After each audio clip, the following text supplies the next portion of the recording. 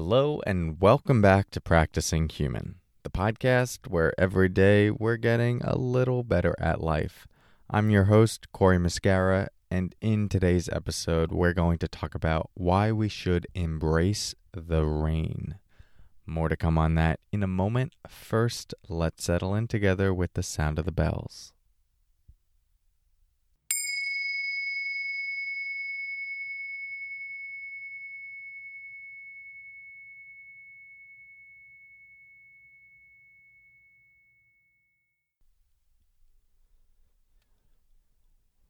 Okay, so we're talking about embracing the rain. And no, I'm not talking about the weather.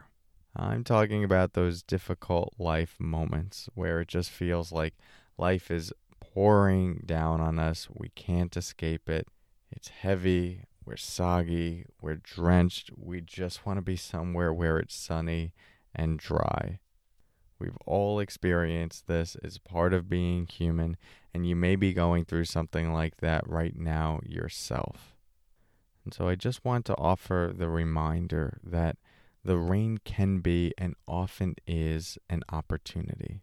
In the same way that actual rain washes things away, maybe loose debris or even shrubbery that wasn't firmly rooted, the rain you're experiencing right now may be clearing some internal things away.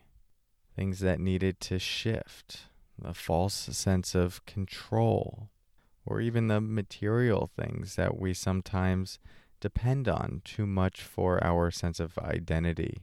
There are a lot of things that start to move and change when the rain comes through. And even though it can be incredibly painful, and a lot of things that we don't want to get washed away may, there is a clearing of the canvas, so to speak, a new opportunity for something else to grow. And that's the other thing rain can do. It can help nourish seeds that were already there.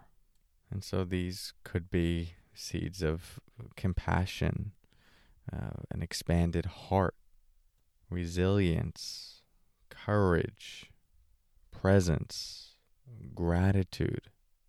All the things that often will only get activated when we're exposed to some sort of difficulty or hardship.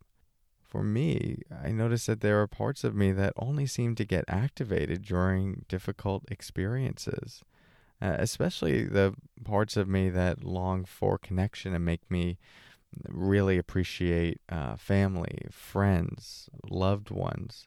When I feel stressed or overwhelmed, those parts really come up, the love for other people. And part of that's just evolutionary, right? The stress hormone conditions us to, or we've evolved for that experience to condition the desire to connect with the tribe.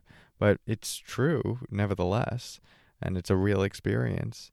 And I notice it more prominently when I'm going through something difficult, and I value using that as an opportunity to nourish those seeds of connection. So even though it might feel like everything's being washed away, you might also start to look at what are the seeds that are there that are getting more nourishment, that are getting more water, more attention, what might be growing in place of the things being washed away. The rain is an inevitable part of life, and it's important.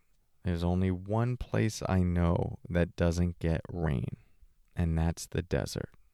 And no one wants to be a desert. Rain washes things away, but it also brings life.